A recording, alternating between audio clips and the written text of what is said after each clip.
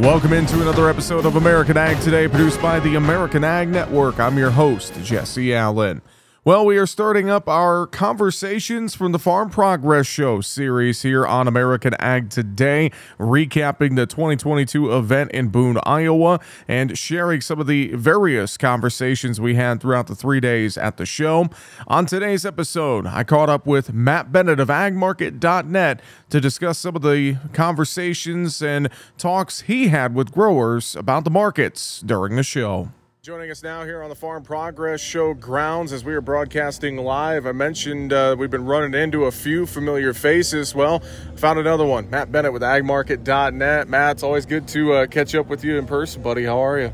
I'm doing good. I'll tell you, this weather is fantastic. I know it got a little warm yesterday afternoon, but yesterday morning and then again this morning, man, it's just absolutely gorgeous. Nice and cool, sunny, and it's not wet. I've been out here to Iowa several times, Farm Progress Show, and I get my nice boots muddy, and that's not much fun at all. But I'll tell you, this year, you can't beat the weather. No, you can't. I remember the last time we were here in Boone, just with everything with the pandemic, et cetera, I was pulling people out of the exhibitor lot with my truck, so we both know that same feeling. Well, I know you're busy all 3 days here. I know you're speaking a little bit, and I'm sure having plenty of conversations with farmers and ranchers working through the grounds. And obviously there is no shortage of things to talk about. Everyone's wondering what the markets are doing, and you and I've talked, and we're seeing it right now. It feels like a lot of this fund money is kind of coming back out of the market. Maybe some early harvest pressure in the grains. I don't know. What's just your general thoughts here this week?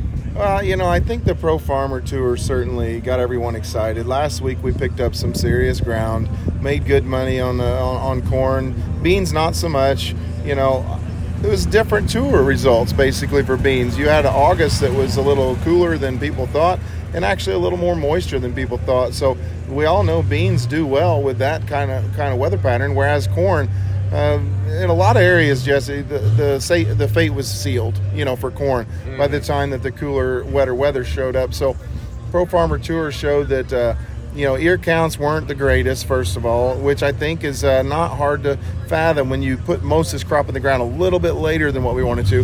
The other thing is that the ear size wasn't the greatest, and so a lot of stress in June. I think that heat really sapped the potential of the crop as far as what we'd like to see. And so, I think the funds are kind of scaling out. Hey, you know what? Rallying this time of year, that's a counter-seasonal move. That's not normal. Yeah. I mean, you typically don't rally into harvest. So I've had folks call me, I don't know what to do with 660, 670 corn. I'm like, what do you mean you don't know what to do with it? And I've literally asked people, what do you think your crop's going to be here on the grounds? I've had guys from southern Minnesota said best ever. They said, I'm going to have my best ever crop. I said, well, how much corn you guys sold? I haven't sold much corn yet. What are you waiting on? You could be looking at record profits. I mean, all-time record profit on the farm. So let's, I keep urging people, let's lock in some worst-case scenarios and not let this get away from us. Too bad. Well, and that's a great point. I'm even hearing some discussions, not only, getting some corn sold for this year's new crop, but, with the fertilizer situation, with nitrogen, there's even some conversations looking out at, D's 23 corn, looking out at November 23 beans, and maybe, okay, do I look at locking in a little bit of profit there if I lock in some fertilizer and some seed now and I can manage my margin? I think that's the biggest conversation that I'm hearing when it comes to 23 crop year. In all honesty, I believe that the fertilizer discussion for the 23 crop is the biggest conversation I'm hearing, period, this week. I think there's a lot of talk, of course, about the haves and have-nots when it comes to rainfall for 22. But whenever you've got some of these ag chem retailers coming to guys and saying, listen, I can't give you a price because I don't know at this point. I will tell you, Jesse, I actually wrote a check before I came to Farm Progress Show on Monday morning because the guy I deal with said, if you don't get me a check in the next day or so, I'm not going to be able to have your prices locked in. He called me Tuesday as I was driving in here, Farm Progress Show, and says that his particular company in that part of the world has pulled all of their pricing. You can't even get a price for nitrogen, for any sort of dry fertilizer. And so I'll tell you what, that's kind of a scary situation. Now, a lot of folks are going to say, hey, I just need fertilizer price to back off. Then I'd go ahead and sell some D's 23 corn. But you know what? If you want fertilizer to back off, let me tell you what you need to see happen. You need corn prices to go down.